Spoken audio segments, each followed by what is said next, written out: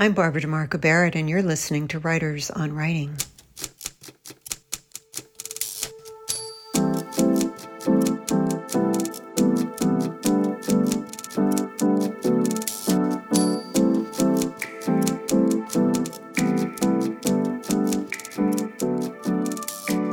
My guest today is Gary Phillips. Gary's been a community activist, labor organizer, and has published various novels, comics, short stories, as well as he's edited several anthologies, including Orange County Noir and the award-winning The Obama Inheritance, 15 Stories of Conspiracy Noir. Violent Spring, first published in 1994, was named in 2020 one of the essential crime novels of Los Angeles. Gary was a senior story editor on FX's Snowfall, about crack and the CIA in the 1980s, South Central, where he grew up. His newest novel is One Shot Harry, which has been receiving quite a bit of love from the Wall Street Journal and elsewhere. On the show, we discuss why he set his novel in the early 60s, log lines, creating a photographer protagonist, and so much more. And before we get to the interview, if you like what you hear and you take away a few things that you can apply to your own writing, consider becoming a Patreon supporter. Let's get into our talk with Gary. So, Gary, I'm so glad to talk with you again. I loved One Shot Harry, as you know, and thank you. I don't know what was different about it for me. I'm sure as we talk today, I will come to why it struck me a bit differently than your other work, which I've also liked very much. But this one just did something else. And I don't know if it's because the history, because Harry was such a poignant guy, or what it was. But let's start with you talking about the book and how it came about. Well, the book, I guess, has a not two genesis. That's probably not the plural of that word. Anyway, so one part is I found out that because I'd been researching something else, and then invariably you stumble onto something, some other aspect, some other factoid that, of course, carries you down a separate rabbit hole in the Warren. But I learned that Martin Luther King, who I knew had, come to LA several times, had been to LA specifically in April of '63. And this is 4 months before the March on Washington, the historic March on Washington. And he had spoken at Wrigley Field. Now I knew that South Central, this is the Wrigley Field in Los Angeles, I should say, not the more famous incarnation in Chicago, which is still there. But we had a Wrigley Field here, also built by the Wrigley folks, because they also had, property out in Catalina and what have you. And our Wrigley Field was at 41st and Avalon, which was then South Central, and the AAA Angels played there. Anyway, King is there to speak at something that's billed as the Freedom Rally. There's entertainers there. In fact, Aretha Franklin sings, and people are there. And then later there's a reception at Burt Lancaster. So sort of the Hollywood liberal class is there, or at least will be at the reception later at Burt Lancaster's house.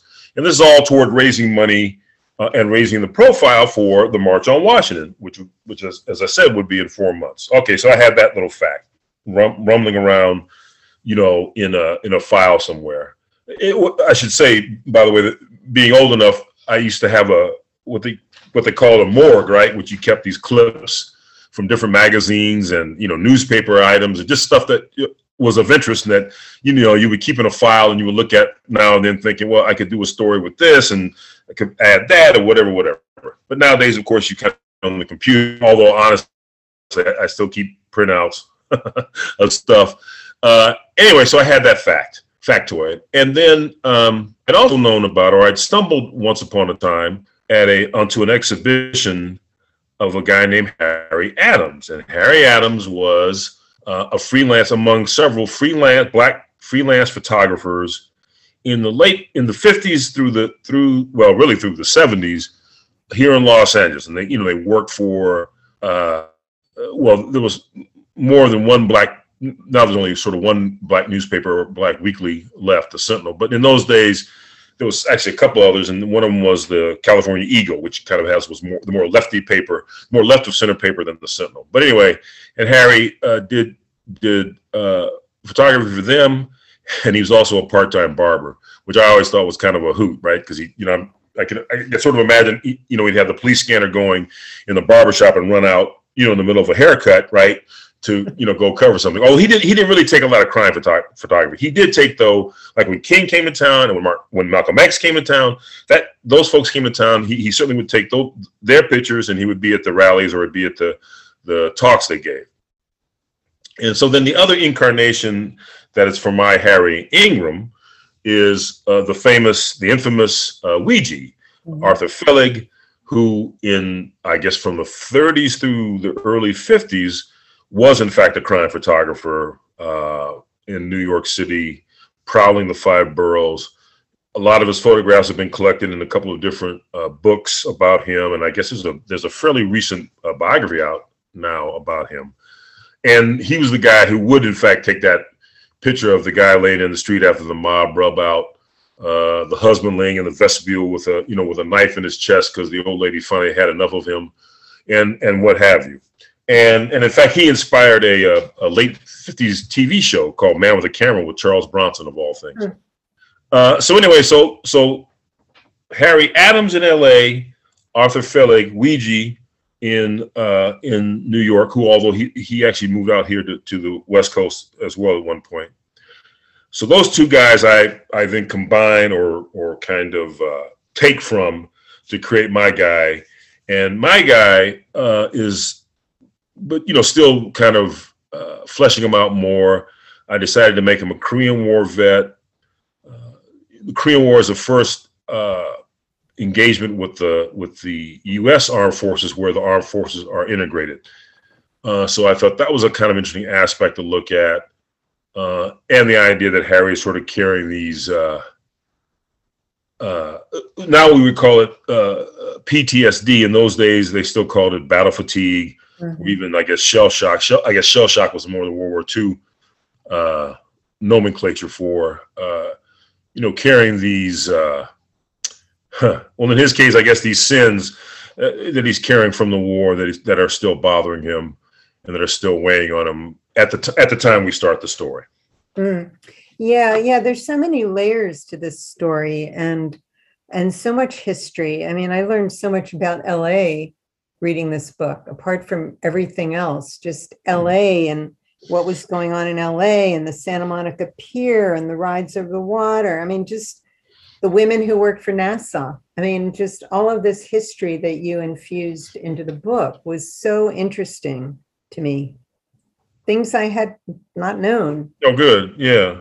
Well, I think it's funny kind of how I backed into the story, and I suppose in a certain way, 63 or at least 63 here in LA becomes a kind of crucible for Harry, right? That I imagine Harry to be in his early, no more than 35, but I certainly imagine him to be in his early 30s.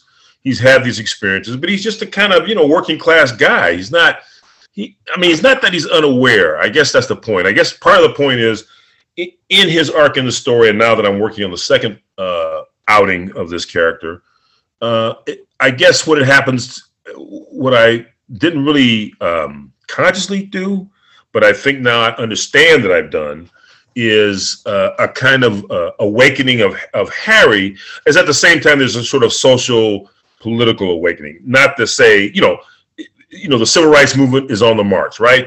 There is a reason that King has come to LA, because he knows he can get, he's been to LA before, but he also knows that the white liberal lefty celebs, will respond, right? I mean, they may not go down on the freedom rides in Mississippi. I mean, I guess Harry Belafonte did and Dick Gregory did, but he also knows that their hearts are in the right place, and they'll give money, and listen, money's important. You got to keep, you have to feed and clothe people, and people who are doing the on the ground work.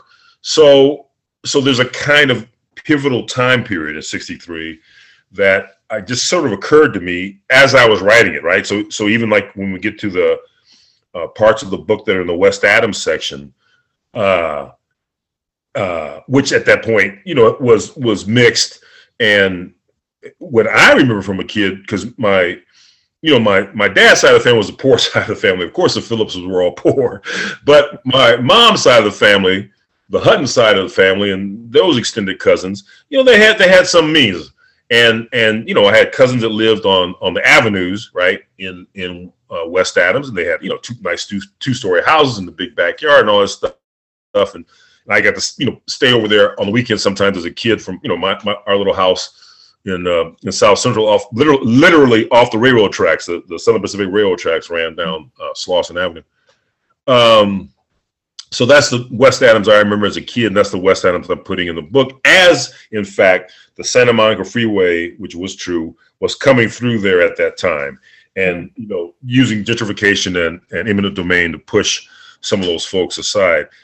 And I'll end with this, or I'll end this little segment with this, which is to say how interesting it is. And this was I just heard this piece on Press Play on the radio the other day, and there's been some articles about it, where this one particular developer is essentially flipping West Adams. I mean, as a whole, you know what I'm saying? He's comes along, he's offering people money. He's also sometimes using, and this has been reported, gangsterish tactics to move people out as now that part of West Adams gets transformed.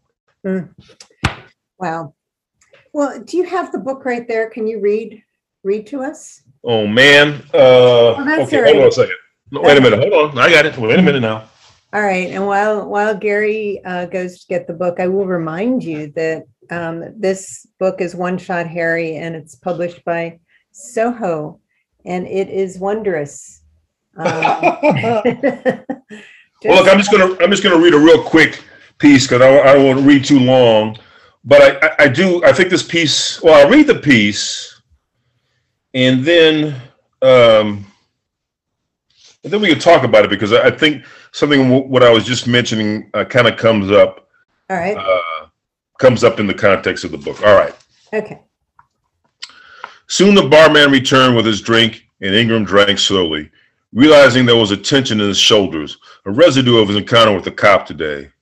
There were black cops in the force, but why the hell was it the white ones were the ones he always seemed to encounter? Surely, sitting here in a bar with luck in its name, some of that had to rub off on him, didn't it? He sniffed, having more of his rum and coke, relaxing some. Hey, G.I., you lonely tonight? Ingram had been staring at a napkin with the bar's name on it. Now his head jerked up. Who said that? He glared at men and women, couples, and those sitting by themselves. Little Eva was singing Locomotion on the juke with that woman's voice. He wheeled back around on his stool and chalked it up to his nerves. The welcome alcohol warmed his insides.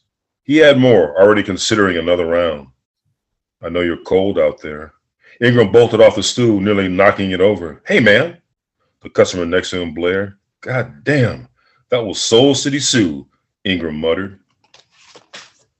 Now, Soul City Sue was a real person as well.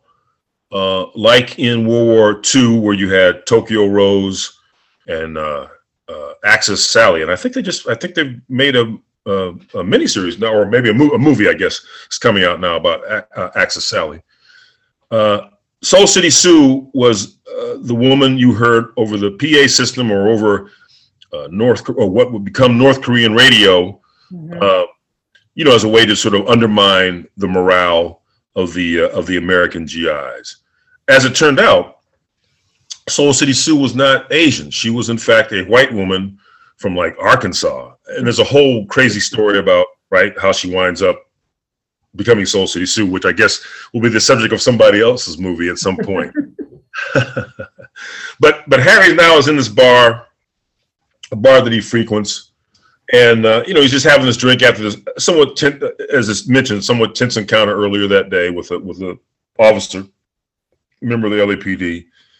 And he hears her voice. Now, of course, he's hallucinating. He's having a kind of flashback, but is real to him, right? And it's gripping him. And not that he's going around the bend so much as I just wanted to point out that I think in that passage that, these things are inside of him. And it's at a time, again, this is 63.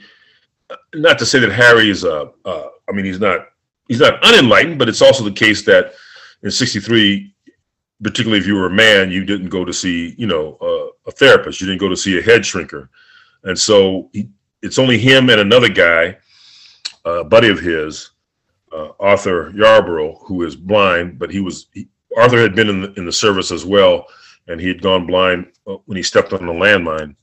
And so he and Arthur are buddies. They didn't serve together, but they met after the war. And so he and Arthur have a couple of conversations about Soul City Sioux and that time in the war. And they don't really get into anything in depth, but for them, they're just sort of scratching at the surface. They do know in some part of them that there's this damage and like all of us, you just find ways in which you have to either compartmentalize that, I suppose, or to better deal with it in some fashion, that it never really goes away. I guess that's really the point. Interesting. Yeah, I wanted to ask you about something you mentioned a minute ago or a couple of minutes ago about Ouija. And I remember Ouija from when I studied photography and just had such a vivid memory of his work. So it was interesting to read that. But it was on an interview. I don't know who you did this interview with, but something that you sent me a few weeks ago, where you said that you use templates of photographers for your characters, or maybe for Harry. And I wondered if you talk about using templates for characters or even plots. Yeah, templates in the sense that, there are people that, as you know, Barbara, there's people that we've met, or people that we, are friends with, or have some dealings with, whatever that might be. And, we're, we're cultural vampires. I mean, what are you going to do, man? You just, you take from these people, man. You don't really quite take their blood, but I suppose you take little bits and pieces of them, or at least how we perceive bits and pieces of them, right? And now for some of our friends who you might know better below the surface of how they present themselves, that's one thing, right? But then there are just people that we just sort of know, or as I said, encounter, or like I'll never forget this. One time I was in the airport and I'm just sitting there. I am just sitting there in my seat waiting for the board. And there's a guy a few, seats down from me. And I don't know who he's talking to, or wherever he's talking to, but he's giving his bank number out loud. You know what I mean? He's giving his social security number out loud. I was like, well, if I was, a person of a certain kind of persuasion, a certain bent in my life, man, I'd just run away and steal your identity right now. But I just thought, well, what kind of world? You know what I mean? He's just talking on the phone and whatever. And you see that all the time now, right? People having arguments on the phone, or saying something you would consider somewhat inappropriate on the phone. I mean, but so I don't know. Are we all in our own shells? Do we all believe that somehow we're not seen or not heard in this world of, my God, cameras everywhere and everything can listen. NSA can turn this camera on and at night, in our computers to watch us and whatever else, right? So anyway, all that to answer that question, which is to say, all that stuff is always, in your head as a writer, right? So you got to sort it out, you got to filter it out, and then you kind of pick and choose, I think, right? And really, honestly, sometimes I'm writing. It was just the other day I was working on the second Harry book. Sometimes, which by the way starts in the middle of the Watts riot in '65, but sometimes I'm just writing.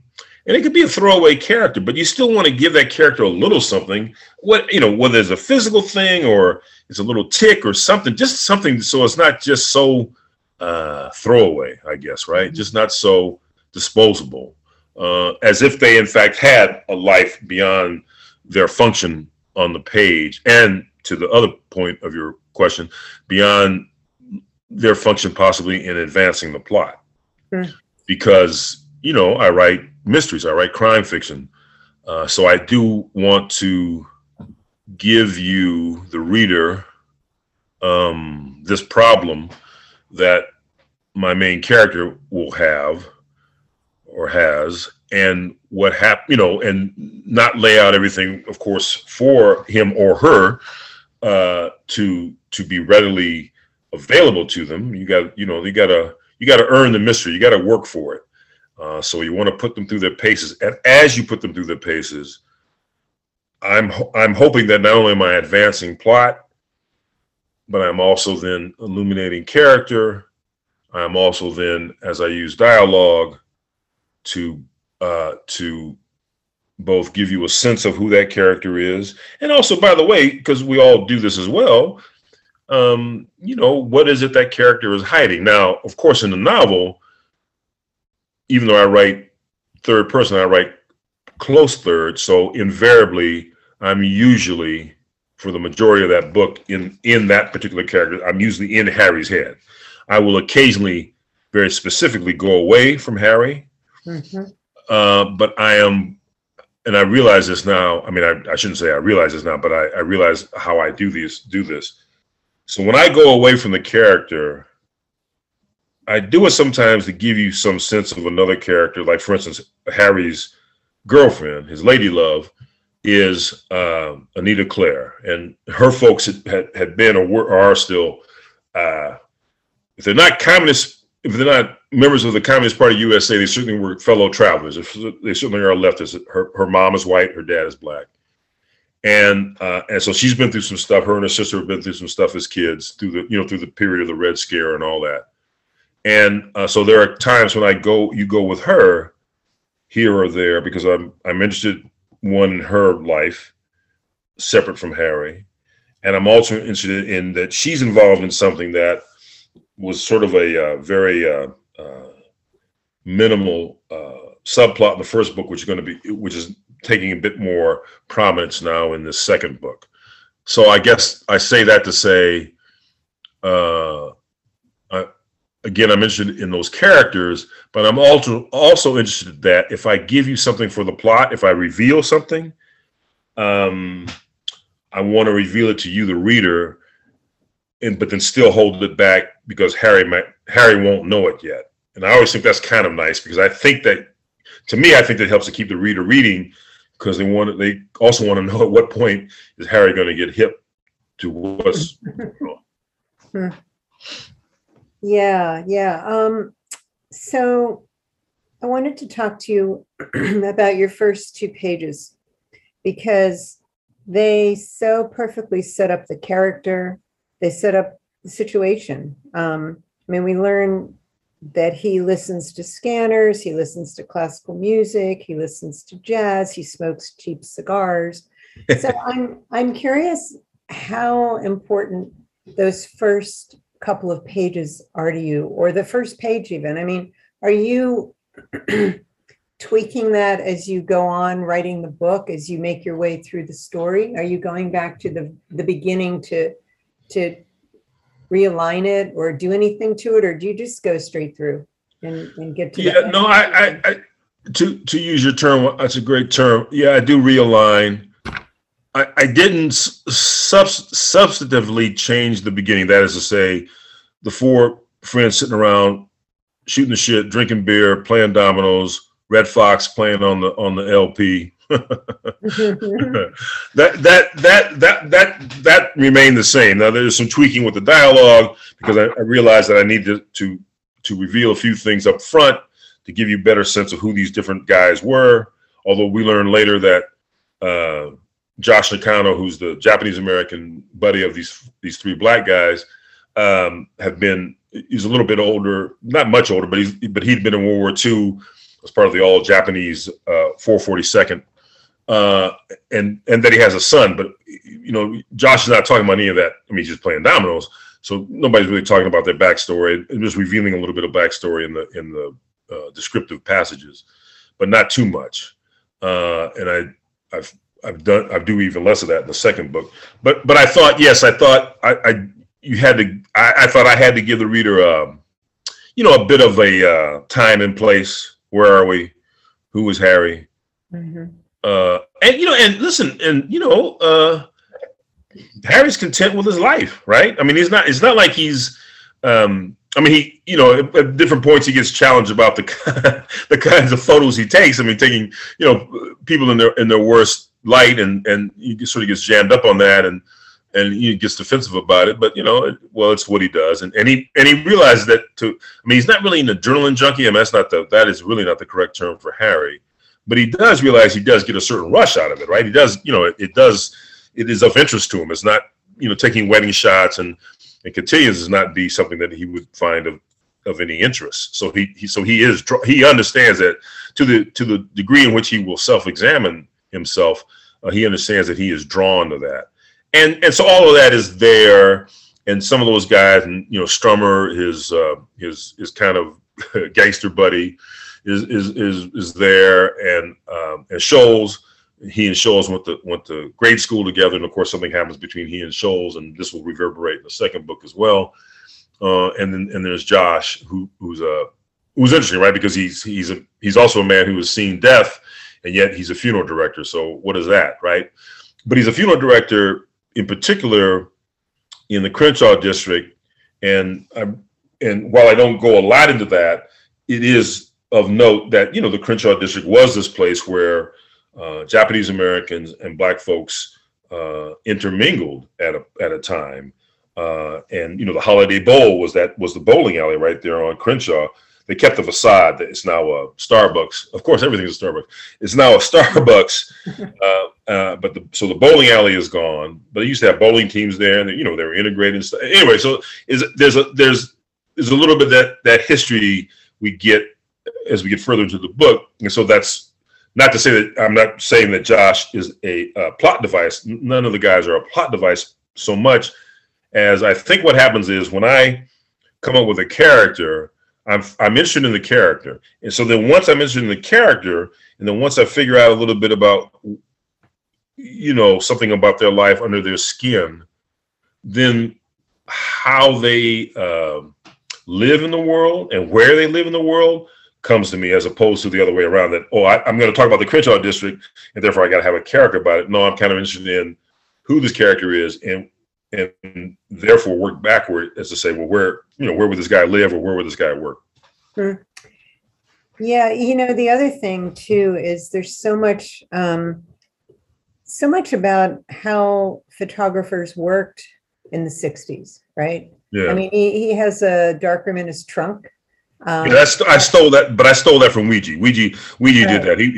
He had a dark room in his trunk because he would just develop that stuff on the fly, man. Yeah. But it was so painful, how he's treated. Early on, I believe a cop or a detective, somebody destroys a camera of his that he has to patch up, and it was painful. It was just so many of those scenes, I'm sure, happened, and were just very kind of painful to read about. And that, I don't know, I mean, again, back to history, and the history colliding with fiction, and right. But Barbara, but Harry doesn't bemoan it. He doesn't, he doesn't, what I mean? It's just, it's just the price of doing business. And right. and he's used to, using what little sleight of hand he knows.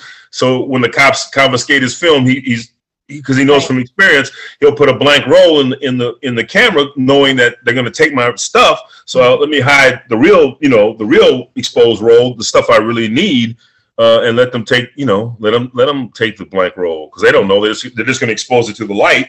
What do they know? Yeah, and I love how he takes dark pictures. He has a dark slant on things, and he jokes that Look magazine won't hire him, and he resolves to take more happy pictures. But will he? I don't think he will. I don't think he will, actually. So I also wanted to ask you about your influences. I mean, how did you get into writing crime fiction? And was there a sort of a defining moment, an inciting incident in your own life where, this is how you were going to go? No, not at all. But it seems, now it seems, now that I'm an old man and you look back, right? So you think, oh, of course it was all laid out for me, right? Fate, sprinkled the breadcrumbs, and I just, follow them, to the logical conclusion, the logical point, or a logical point of entry, I guess. I guess I'm not at the conclusion yet, but to a logical point of entry. But it doesn't seem any of that. It just seems that, I just watched that stuff on TV, man. I still watch Peter Gunn. They show him on MeTV, Mannix, all that stuff, man. I just love that stuff. And I discovered Chandler when I was a teenager. I discovered pulp when I was a teenager, playing football in high school.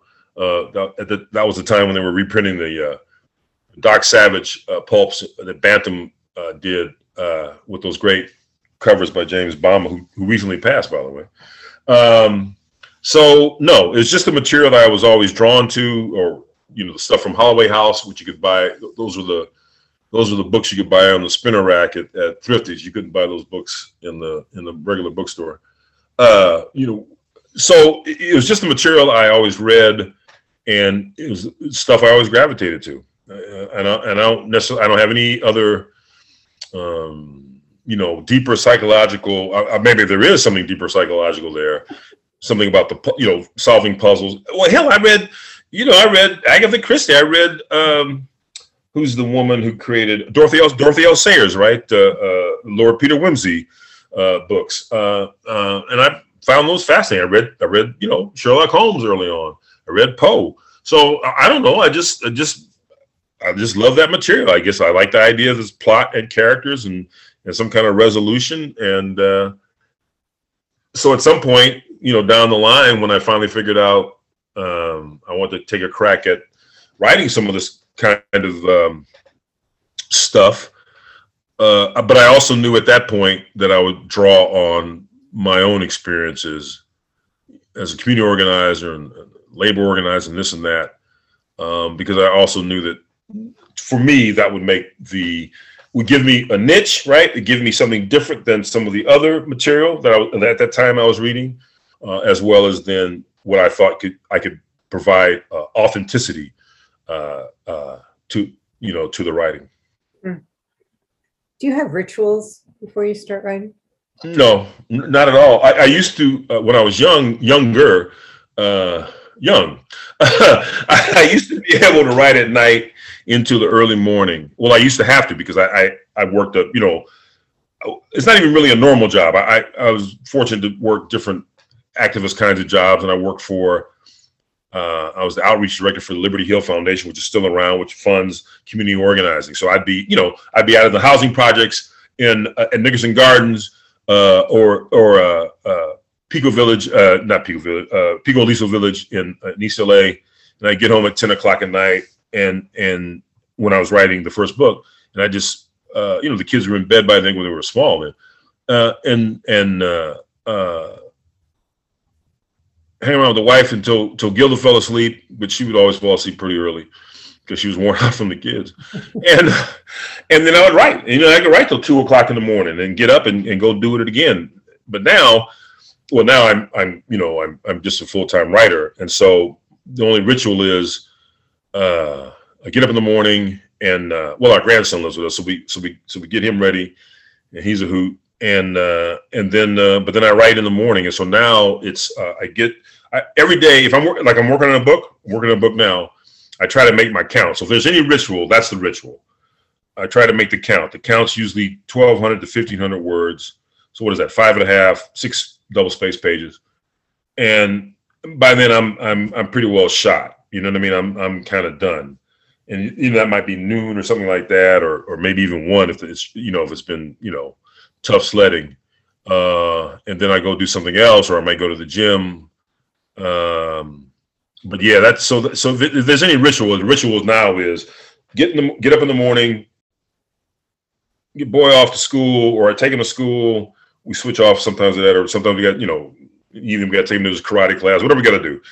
But then get coffee and do a little correspondence. I usually do a little correspondence first. I probably do. That's probably so. The ritual is get the coffee, do a little correspondence, and then hit it, right. Just get to it, and then try to make the count. If I make the count, it's good, right. But then the next day, by the way, talking about realigning, which was great. I thought, I will go back in, and now I work from an outline, but I will make notes, right, as I go, because I change things and somebody shows up that I didn't think was going to show up or whatever.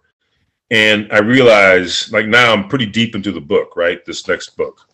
And so now I know what I'm going to do. I'm going to stop, and now I'm going to go back, and I've already tweaked some parts and this and that, but I've made notes where I think certain scenes should happen now, or maybe certain things got to get excised or got to get moved. And so now I'll go back in now, because I'm about 4/5 done on the book. So now I'll go back and fool with it another month and a half and change some stuff around and tweak some stuff. And then will get me to the conclusion to wrap stuff up. How many words do you aim for the entire book?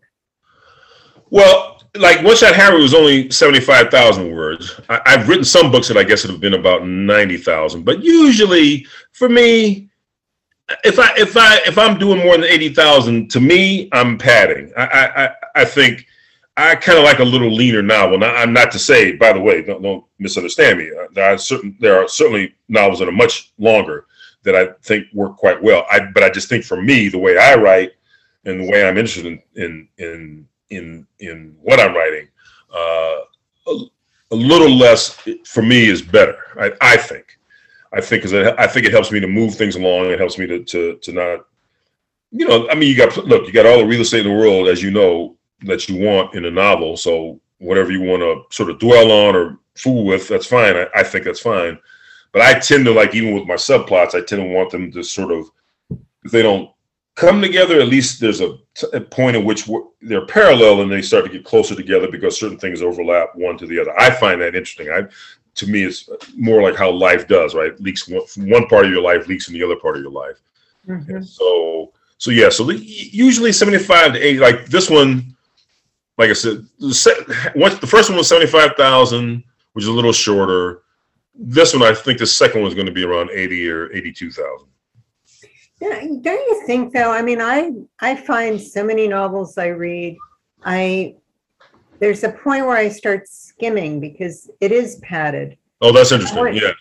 I don't know if writers just feel like they have to write longer books, or if editors are encouraging them to write longer books. I don't know, but I find myself skimming a lot. I didn't skip yours at all. Yeah. It's like, why is this so long? Where was the editor? I find myself asking that quite a bit. Very interesting. Yeah, very interesting. How much time do you spend on an outline? Oh, Barbara, I used to make these long, intricate, my God, there would be, I had outlines, 25, 30 pages. Now I'm lucky. If I do more than 7 pages of an outline, that's a lot now. They're not, they're not necessarily bullet points, but it's written as one narrative. It's not written like chapter one, it's written as one narrative, right? So I'm just essentially, I'm synopsizing the story for myself, and I have some main points that I want to attend to, and so like right now, like as I said, I'm about 4/5, a little bit more than 4/5 done with the second Harry book. And I realized there are some things in the outline that I didn't do, which I think that's fine because I don't think I need them. But there are a few other things that are laying dormant that I definitely want to do. And there are, as I said, I made these notes, and now I realize there are things I want to put in. I want to insert because I think it'll make a fuller book, and I think it'll be more of interest to the reader. So invariably, the outlines now are 7 or 8 pages. But they're like a narrative flow, and so that's kind of how I start, or at least how I operate. Are you also coming up with a log line? Oh no, not really. I mean, maybe at the end. You know what I mean? Maybe at the very end when it's all done and wrapped up and it's a neat little package. I could look back and say, oh, okay, well, here's the log line, or here's what the book is about. I mean, I know what the book is about. I shouldn't say it like that. I mean, I do have a sense of that, but I mean, in terms of in terms of what you're asking, no, I wouldn't know that until I'm done. Curious, I thought it was funny, conversations that are in the book. Will a black man ever be president? Harry says the Arctic going to run out of ice. I can't read my writing. Out of icebergs. The Arctic going to run out of icebergs. That, I love all of that because now we're way ahead of that time. And there's all this stuff going on in the book that how did we know? Yes. We know, right? Right. That must have been fun. That sort of stuff I imagine is fun for you. Yeah, well, also because exactly. So that you're sitting there at 63. There's still housing covenants. The police chief of LA is actively recruiting. This was true. Actively recruiting white cops from the Jim Crow South. So it's like, well, how?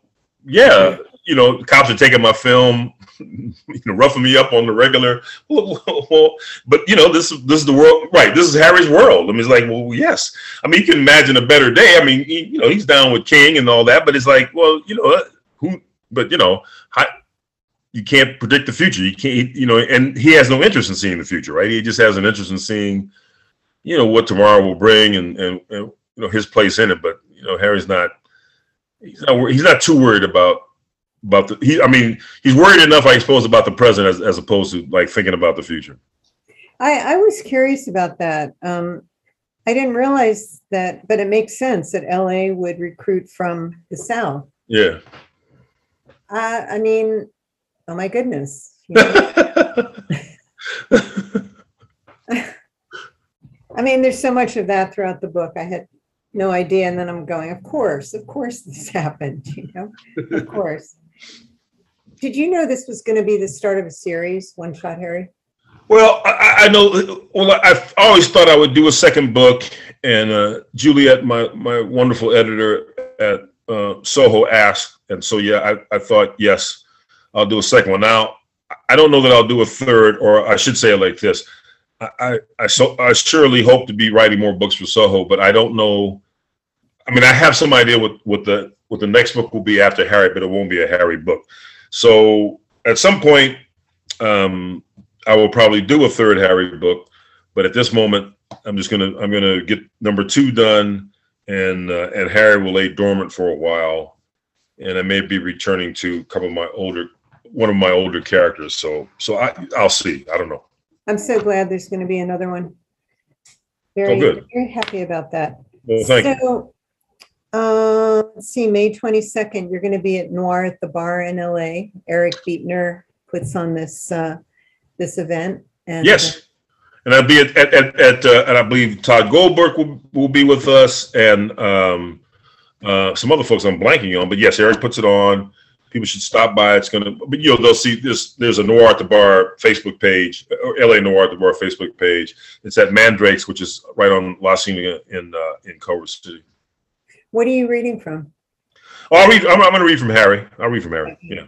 Yeah. I wanted to ask you before we go. Sort of, I know you from Noir. I mean, that's how we met. We met via Orange County Noir. Yeah. And so I'm curious how much Noir influences your work, or does it still? Well, it's, so Harry really is a hard-boiled story. Because to me, Noir has had, it tends to be overused, right? I mean, really a noir story is about a doomed character on a doomed path. Harry's not on a doomed path now, but Harry is a rugged guy. Anita is a rugged woman. Rugged in the sense of they make hard choices, and they live by those choices. And there are things that happen in the book, as you know, that Harry does, that well, will come to haunt him again, right? Will come to be part of that. Not that he doesn't have nightmares every night. He doesn't hallucinate every day, but you do these things and there are repercussions. I mean, presumably if one is not, a sociopath, and I don't think Harry is a sociopath. And so it's hard boiled. It's tough like that, but it isn't noir. But now, having said that, there are touches of noir, right? And so that invariably sort of filters and infuses some of the work. But there's plenty of there's a lot of pulp to what I write too, which I realize that, and I'm fine with that. There's there's a little bit of social political content, so all of it's a mixture, is a mashup, right? I don't think I'm adhering to any one trope or any one standard, if there is a standard, right? To writing these stories, though I am clear that this Harry story and the next Harry story are so different than, let's say, recently I wrote a Western, a fairly long, a long short story, like 12,000 word Western. And I'm clear when I'm writing a Western, and I'm clear when I'm writing fiction. But of course, there are a lineage, right, from the Western character, the gunfighter, the lone individual, right, against the system, and how that is carried over into crime fiction, and particularly into a character like Harry, who is in effect an unlicensed private eye. Interesting. And so what's the difference too? Well, obviously different. I was going to ask you about Snowfall that you write for, on FX. Yes. And there you're working with other writers, I would assume. Right. And right. Of course, writing a novel is a solitary process. Do you enjoy one over the other? What? Well, the easy answer, of course, is that you would enjoy a novel because you don't have to listen to the other yahoos telling you don't know what the hell you're talking about, son. That's not how we're going to write it. We're going to write it like this. No, actually, it's very collegial. Although there are times when we go at it. And in fact, we're going back. We've just gotten our marching orders. We're going back for the writer's room starts up in June, last and final season of Snowfall, season 6, which I can't say for everybody, but I'm sure as heck looking forward to it. But yes, it's a different experience. You got to put your head in a different, set. You got to put it in a different gear, understanding that it is a collaborative, that writing for TV or even writing for film, right? Even if you go away and you write a screenplay, of course, producer and the actor, everybody, is going to give you input. That's just the nature of the beast. And so that, I guess the point being, here's the point. There are certain ideas or certain scenes that I might go to the mattresses on, as they say in The Godfather, in a book with my editor. And there were a few scenes like that with me and Juliet. There are some scenes where I said, she's right, do it. And there are just some scenes I said, no, but here's the reason why I'm going to do this scene. I would at least try to offer a logical, or at least from my point of view, why that scene had to stay or should stay. In TV, in the room, it don't work like that. You know what I mean? A whole bunch of stuff gets put up on the board, and a whole bunch of stuff comes back down off the board. You think as they say in TV parlance, you broke the story. Nope, we're going to go back again. And it's just the nature of the process.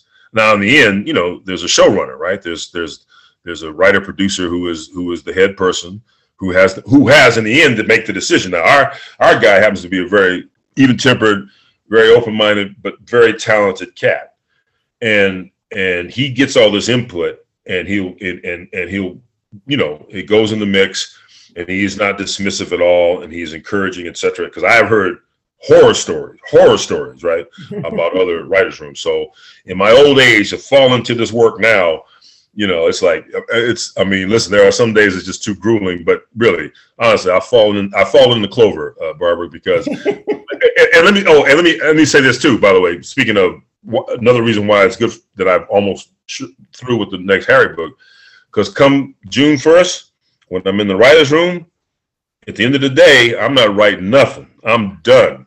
You're through. I'm spent. You know what I mean? I got nothing. There's nothing left in the tank at the end of the day. You gotta recuperate. You gotta just decompress, because you spend hours talking about maybe one scene, or just talking about the psychology of this one character, and how are we going to show that and portray that honestly in like just 3 pages of dialogue and action, right? It's not like a book where we're not going to have no voiceover. We're going to explain what they're doing. You have to be able to communicate that to the audience. They have to be able to get it from their action and what little they might say. And because what you really don't want, of course, is any exposition. And believe me, the red flag goes up in a second, man. When you start to some piece of dialogue, you say, well, that's too much exposition. That's because it's just lazy writing, because you're forced to figure out just the expression which the actor is going to have to of what's happening. So it's a great discipline, and it's helped me, I think, as a prose writer to be a little bit leaner. I guess it gets back to that question about the word count, to be a little bit leaner and a little bit more, what's the word I want? I guess be a little bit more of a skinflint when it comes to how much do I put in any one scene? You know what I mean? How much interior, how far into the interior do I go? Mm-hmm. Yeah. Yeah, well, in my reading of One Shot Harry, it seemed just perfectly balanced. Thank you. With the scenes and narrative, just zipping along. I think I read it a day or maybe overnight or something. Yeah. So I don't know. I appreciate novels like that personally. Well, thank you. Anyway, before we go, do you have any words for the writers who are listening? That's I guess the same old trite stuff that they always hear, right? Well, no, really. You know what? Here it is. And this is the hard thing. And listen, and I don't do it well even now after a few novels several novels under my belt, et cetera, which is to say, we as the writer collectively have to be the hardest and toughest and cruelest judge on our work. And I'm still figuring out, right? How do I bring the scalpel, right? How do I become the surgeon to these, because every word is precious. I've sweated over everything, right? And you know this. And then you got to look at it, and then you got to be dispassionate. And then it's hard, it's tough. So I think that's the lesson I keep learning, right? It's a lesson, because if you're not hard on it, as you know, somebody else is gonna be. It just is. Whether it's the editor, reader, somebody.